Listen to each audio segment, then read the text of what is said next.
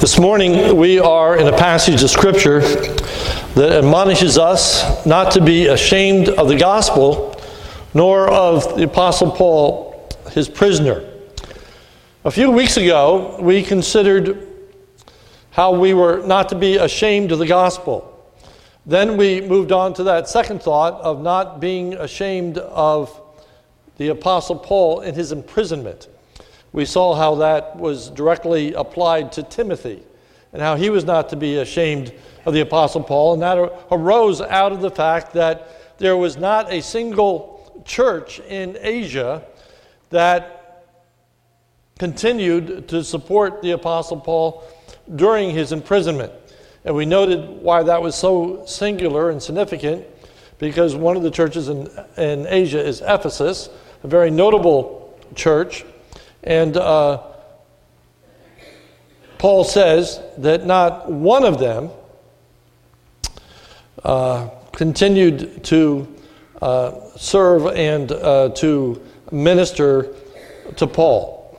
So this morning, we're going to look at a positive example of one who was not ashamed of the gospel, nor, and specifically this morning, of Paul's imprisonment.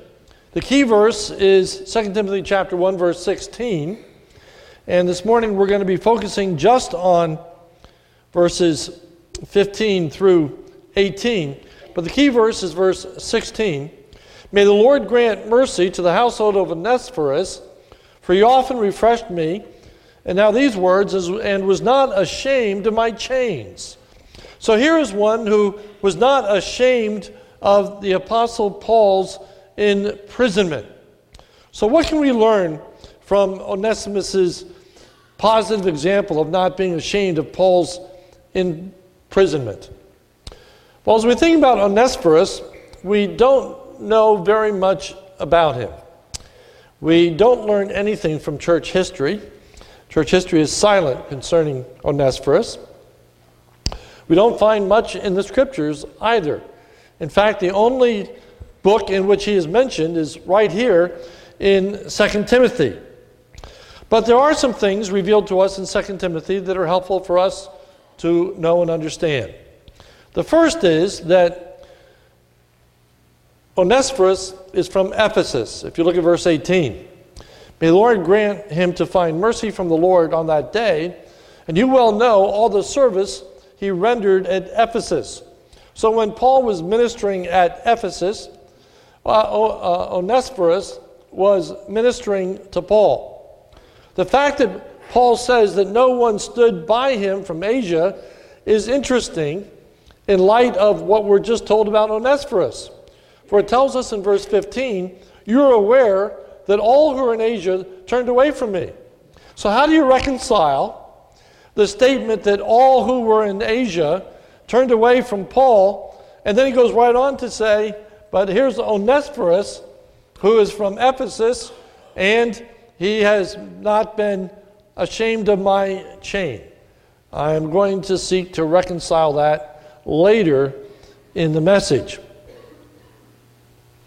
We also know that Onesiphorus faithfully ministered to Paul while Paul was at Ephesus. For it tells us that you know all the service he rendered.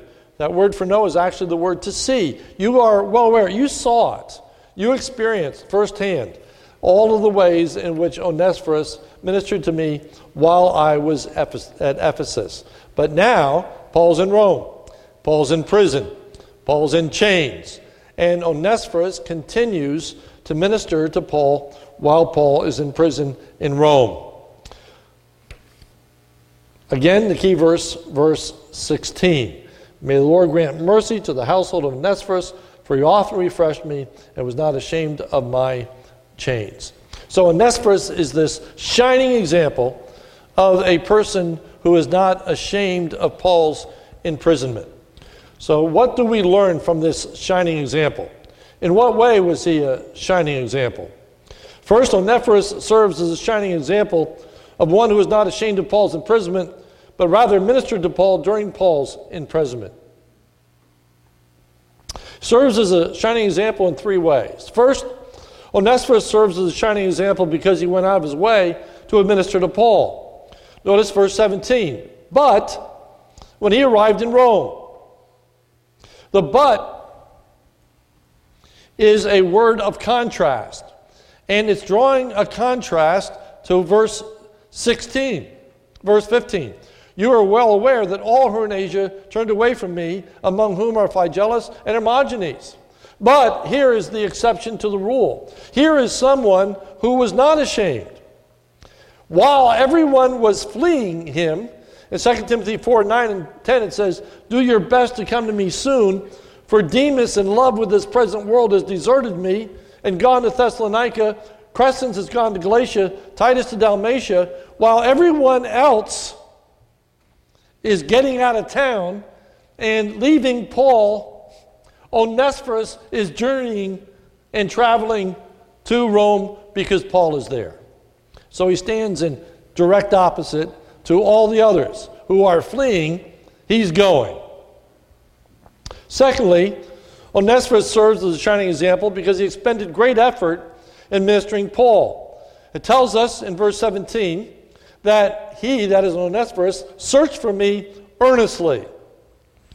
He searched, and he searched doggedly. He would not give up. He had a mission to complete. He was going everywhere through the city trying to find the Apostle Paul. It's like a search party. And we have seen some of those search parties in the news recently, even in Puerto Rico. And you see those first responders. And they are searching for survivors. You might have seen that picture of that elementary school that collapsed. And there were people going through, taking stones off, one by one, doggedly, earnestly searching, hoping that they could find a survivor.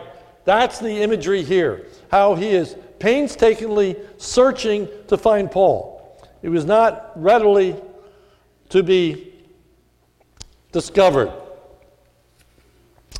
Thirdly, Onesiphorus serves as a shining example because he found Paul. The object of Onesiphorus' desires were obtained.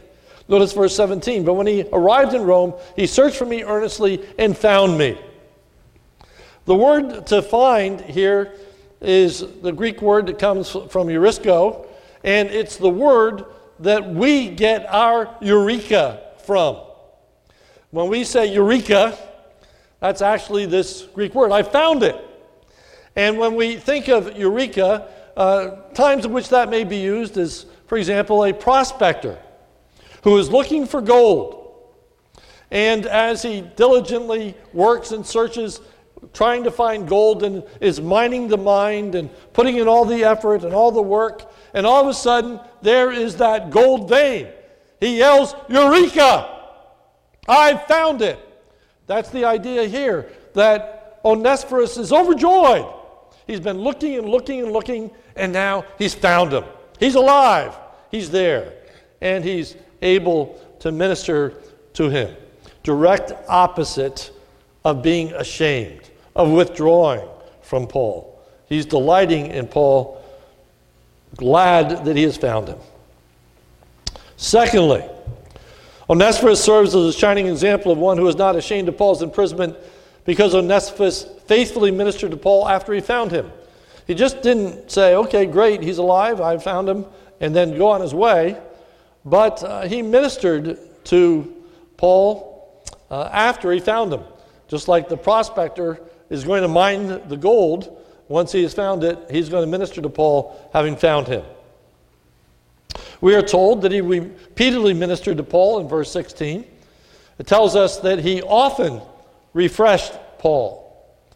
And he ministered successfully, for it tells us that he, in fact, did refreshed Paul. One would ask the question, what did he do to refresh Paul? That's the word that's used in all of our major translations. The word is a compound word, which means to revive or breathe new life into. So in some way, he breathed new life into Paul. Now, obviously in a metaphorical sense, not in a literal sense. But as we use the word, even in English, when we talk about refreshments, we think about them as foodstuffs. And we usually think about them in terms of, that's a nicety, that's a pleasantry, and we're going to have refreshments after a get-together or whatever. But the word really means to restore, to build up. It means you're languishing, you're tired, you're growing weary, and you just drink an iced tea and you're refreshed. Or an Hawaiian punch. Remember the old Hawaiian punch commercials? And the person punches them and says, thanks, I needed that. Well, the idea here is that he is refreshed. Probably, it does have the connotation of physically restoring. You've got to understand in the New Testament era that when a person was put in prison, it's not like today. When a person was put in prison, he was responsible for his own upkeep. He had to pay to be in prison. He had to pay rent to be in prison. He had to supply his own foodstuffs as a prisoner. It wasn't brought to him. It wasn't given to him. Somehow, he had to eat. Now, it's very difficult for a prisoner in the New Testament era to eat without some kind of family support, without the support of friends, without somebody coming and literally bringing foodstuffs to the prisoner to feed him. Onesiphorus was playing that role. Onesiphorus was repeatedly coming to Paul and providing him what he needed. The monies that he needed, the food that he needed. And Paul says, he refreshed me often. Often he refreshed me. But what we want to focus on this morning is this rather curious thought, which is this: Onesiphorus serves as a shining example of one who is not ashamed of Paul's imprisonment, as seen in the blessing that is pronounced on Onesiphorus and his family. That's what we want to focus on this morning. The blessing that is pronounced on Onesiphorus and his family. It's found in verse 16. May the Lord grant mercy to the household of Onesiphorus. The blessing is from God. May the Lord grant mercy. He's not calling upon other people to show mercy, but for God to show mercy to Onesiphorus' family. The blessing is to come to his household. Notice, to the household of Onesiphorus. A household was literally those that lived in the house. So it would be family and servants, those that were under the roof, those that were immediately part of Onesiphorus' family and servants. But what we want to focus in on is this: the blessing comes in the form of having mercy upon his household. May the Lord grant mercy to the household of Onesiphorus.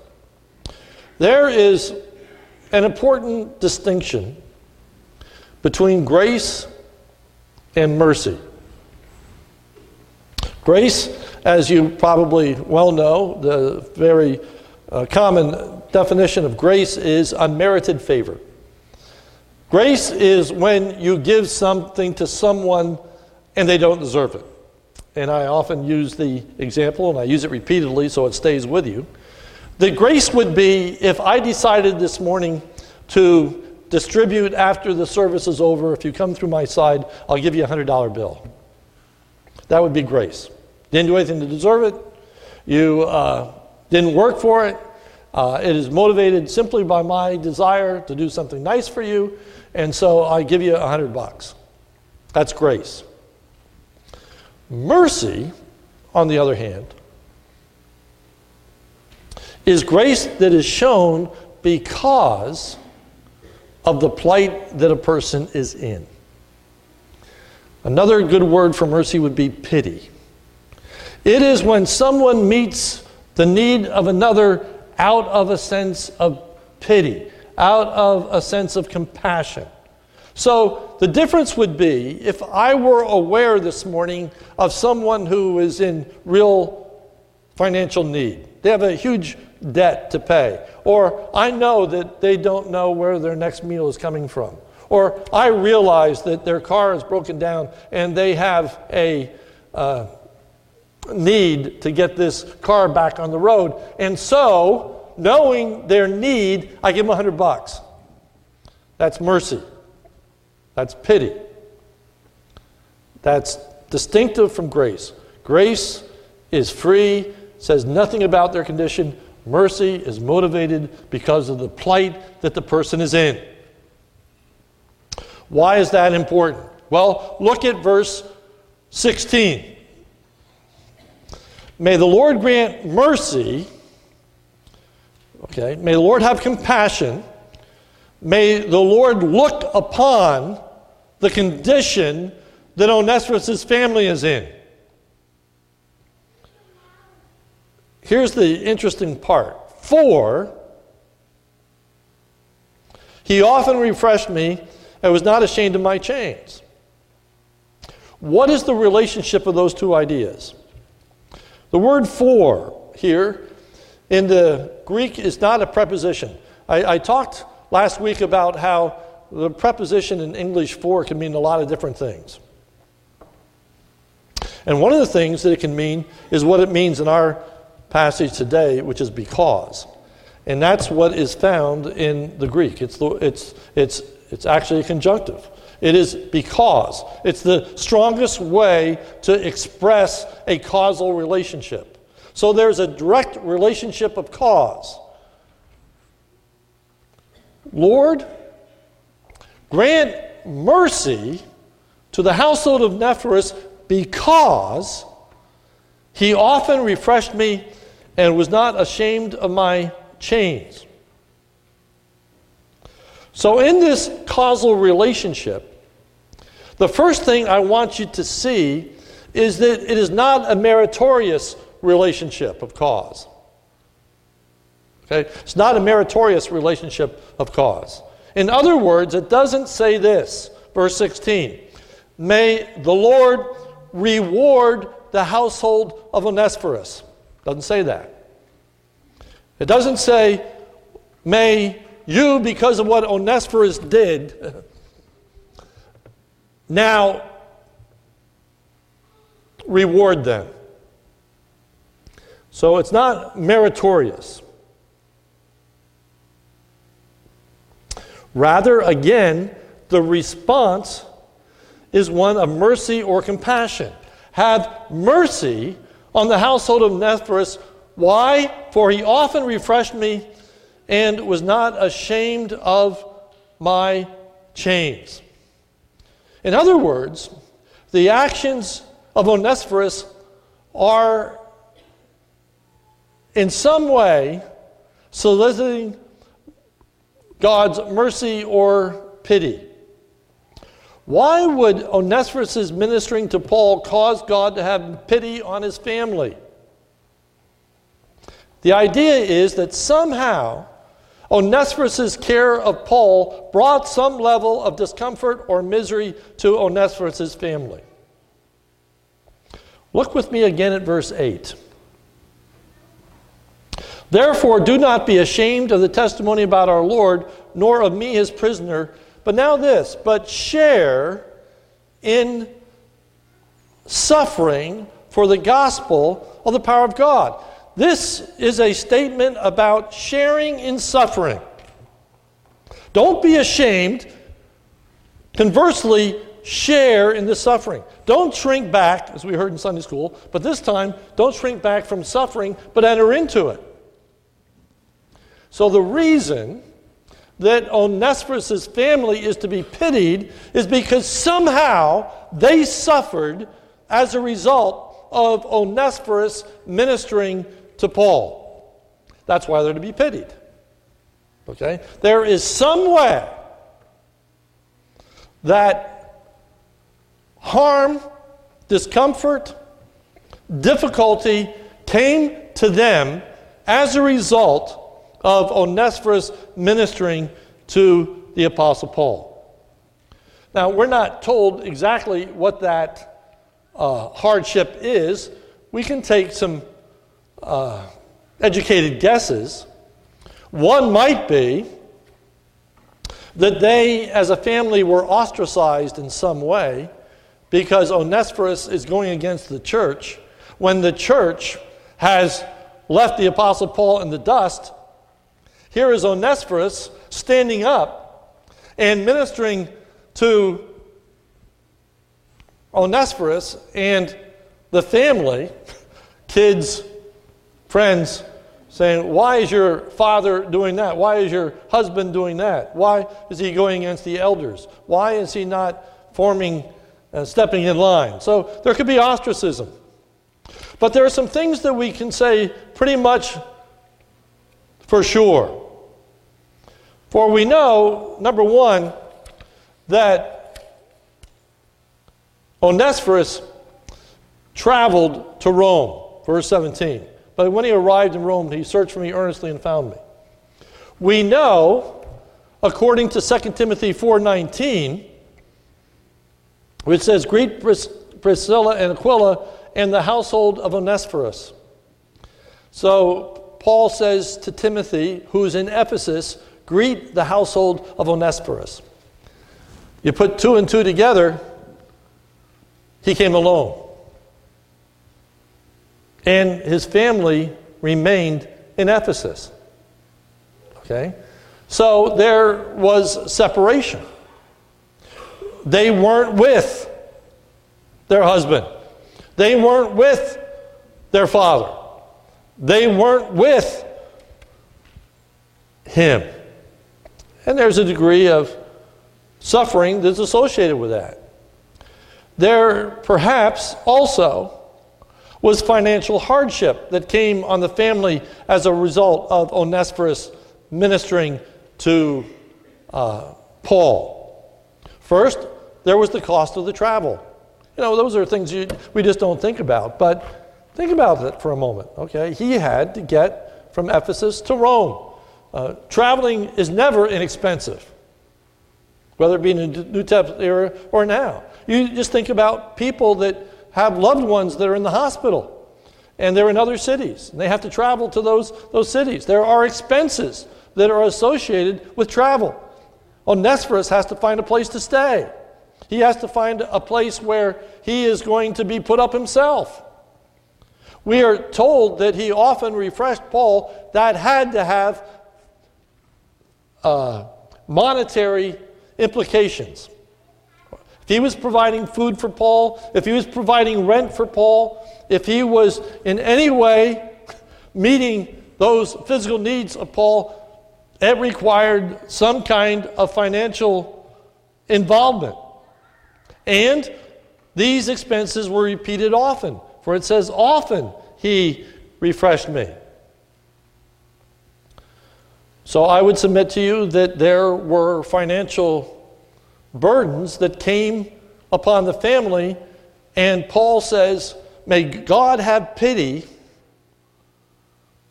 on the family of Onesiphorus because he was ministering to me. Okay? This had implications for his family. In some way, his family suffered, which is important for us to understand. Application in identifying with God's people and ministering to them can be a hardship to one's family. We can put our families in danger by ministering to others who are in prison, others who are being persecuted, by not being ashamed of the gospel. Okay? If we have little children on the mission field are often placed in places of danger.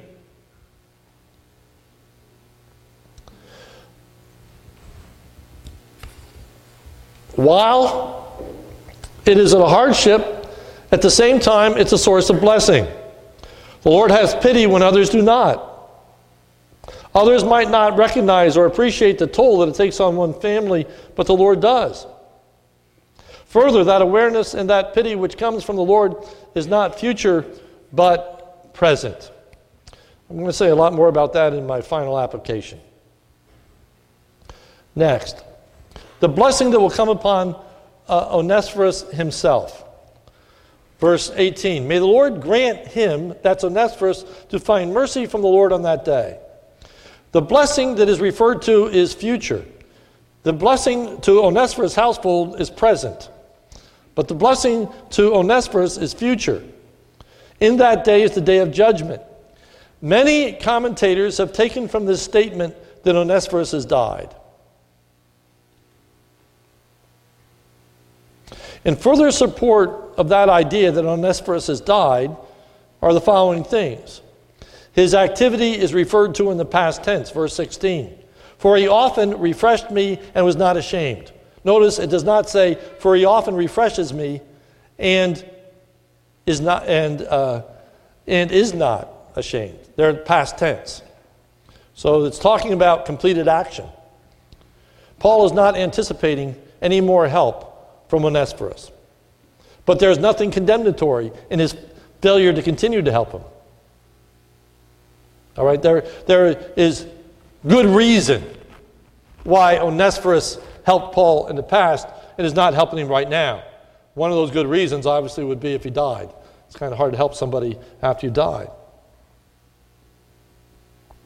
The greeting at the end of the book, if you look at 2 Timothy 4:19,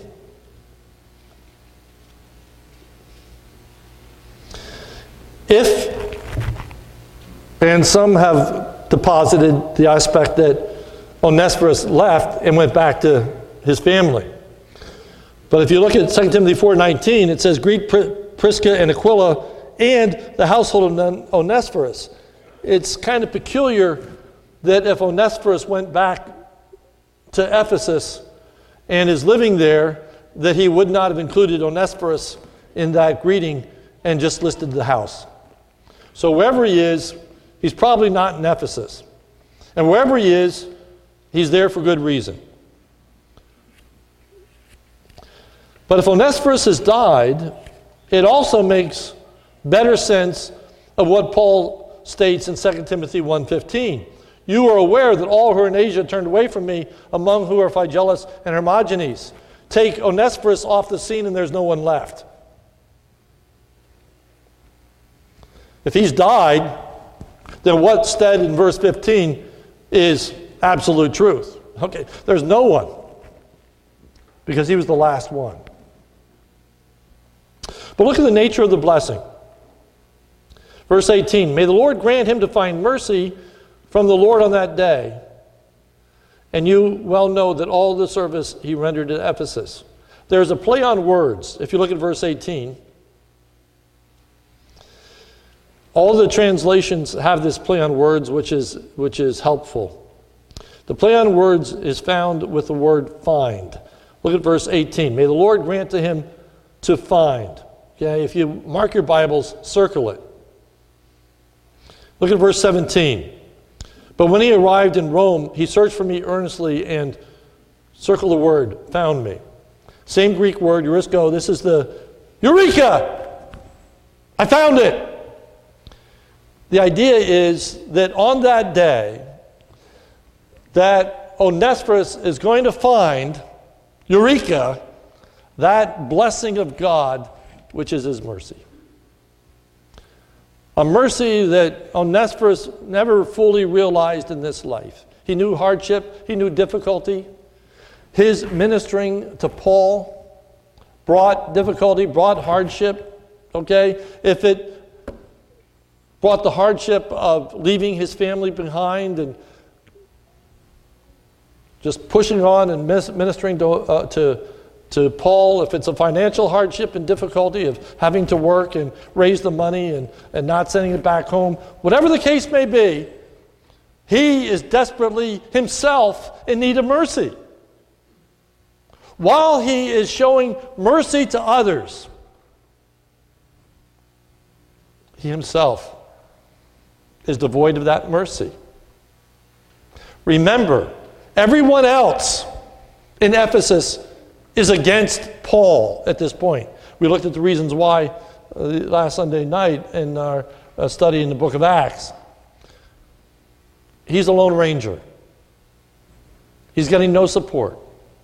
He's getting no encouragement. He's getting no help.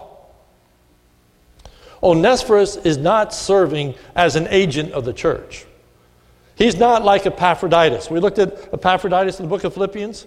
And remember, he travels to help Paul while he's in prison, but he's taking with him a gift that comes from the church. The church took together a collection to give to the Apostle Paul. And the church authorized Epaphroditus to go and to minister to Paul. That's not the situation here. The church took no collection. The church did not participate. The church is against. And he goes anyway. Okay? But he is in need of mercy. That's why this passage is saying, participate in the sufferings of Paul's imprisonment. It's interesting how that suffering is manifested.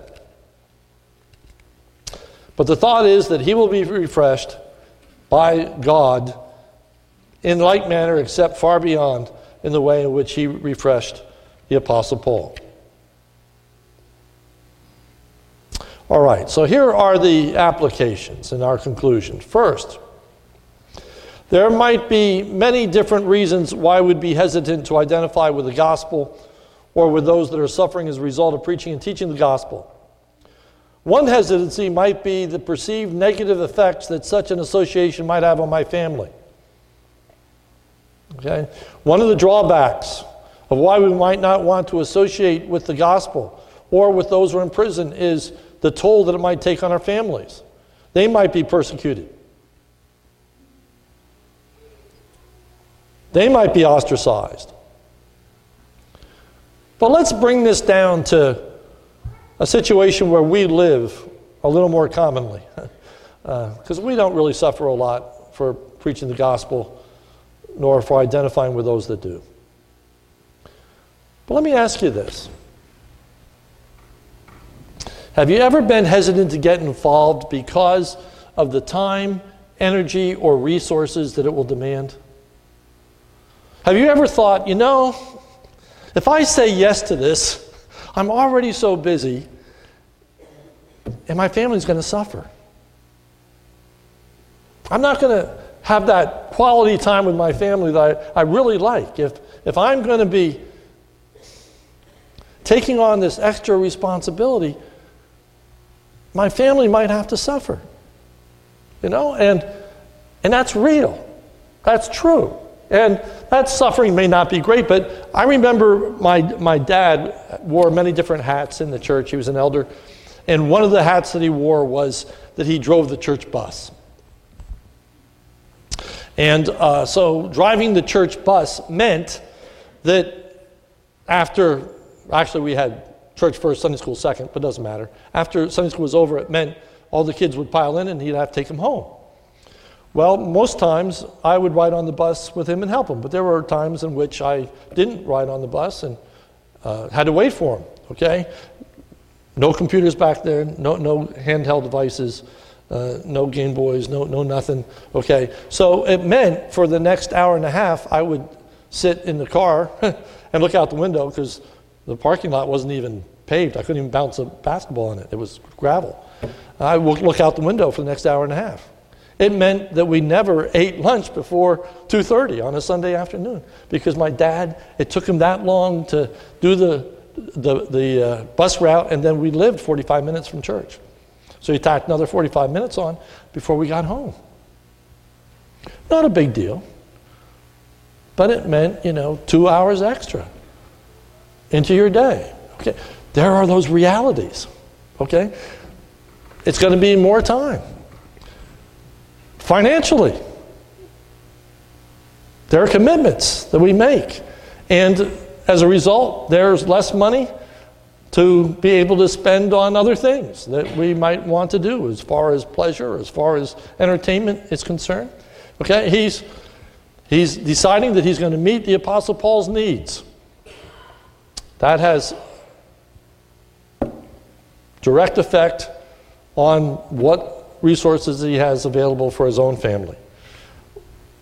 No idea what Onesiphorus did, no idea what his work was, what kind of commitment he had to make to go to Rome and leave his business behind or whatever. All of that would be just pure speculation. I'm just telling you it's real. It's trying to show us he made sacrifice, and so Paul is saying, may the Lord have pity on his family. May the Lord look at the commitment that he is making and the negative effects that it has upon his family. Energy. You're tired. You're tired. If Onesiphorus did die while he was in Rome, think of that. His family wasn't present. Didn't have that opportunity to say goodbye. And you could unpack all those instances.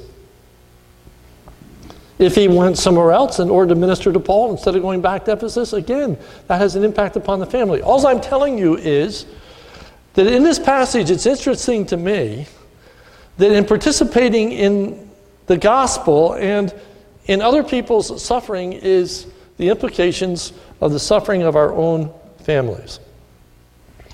These are genuine and real concerns.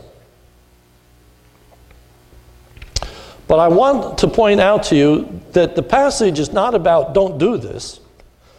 The passage is do this. Don't be ashamed, but enter into the sufferings. And one of the things that I'd like to point out to you is that this passage is pronouncing a blessing upon the family. May the Lord bless the household of Onesiphorus because he's doing these things. Okay? Because he is doing those things. One of the reasons my dad wore a lot of different hats in the church, you've heard me say this before, is my church went through a huge church split in my very early teenage years. And just about every elder left. Just about every person that was doing responsible things left. And so to keep the thing afloat, my dad had to do a lot of stuff. He taught prayer meeting. He taught Sunday school. He drove the church bus. He was the Sunday school superintendent. I mean, he wore tons of hats because there was nobody else to do it.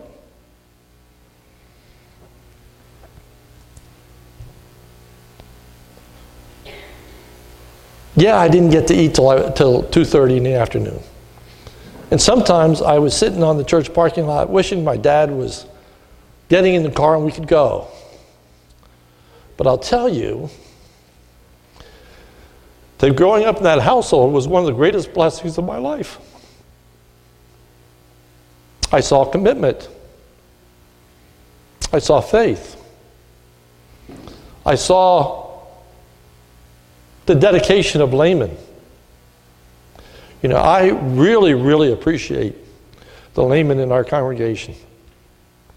I constantly remind myself that when they're here, they're working a full-time job elsewhere. Okay? And so when the youth group and they're on an all-nighter, those people have been working all day when they go on their all-nighter. I know a lot of people do things and they serve and they pay for it out of their own pocket in order to supply needs and different things. Okay? It was a blessing to see a committed lay person.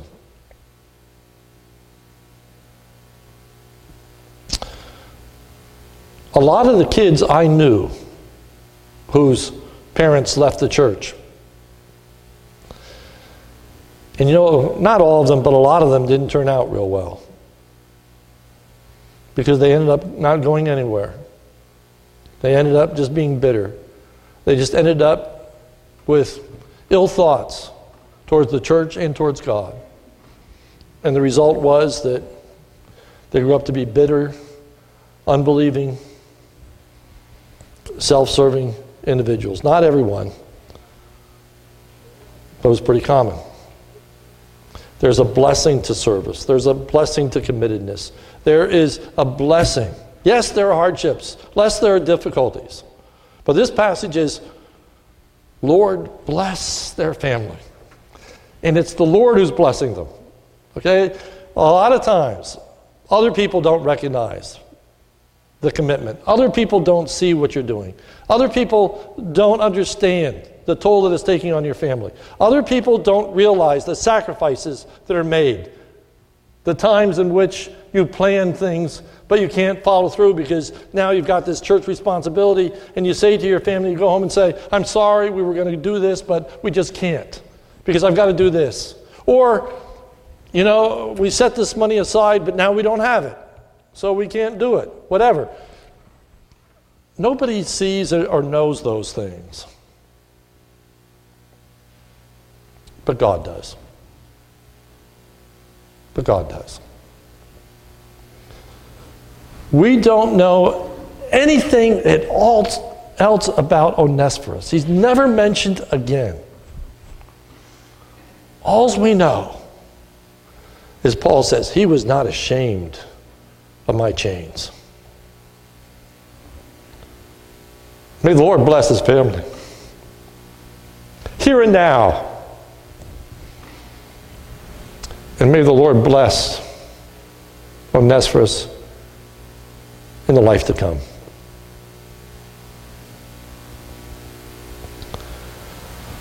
Maybe we should have sung a different hymn.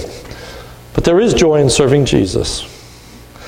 There is a reward. There is his goodness. And quite frankly, yes, it can take a toll on your family. But believe that God knows and understands. And he will watch over and protect and provide for your family. And that example that you're giving is actually a very helpful, positive, good, godly example that will many times result in your children rising up to take your spot and do the very things that you're doing, the very commitment that you're showing. They're taking over those responsibilities, even knowing firsthand what that commitment requires. May the Lord bless us in our service for him. Let's pray.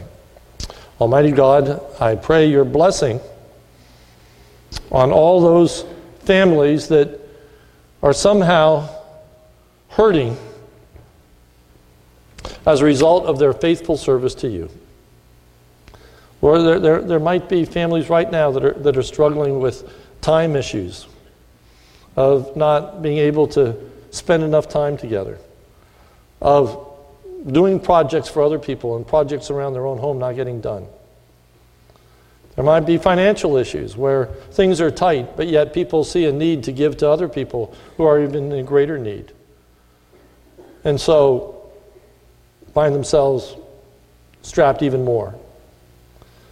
Lord, there might be just those instances of wanting to be together, but yet not having that time because you're ministering to other families, other places, other locales.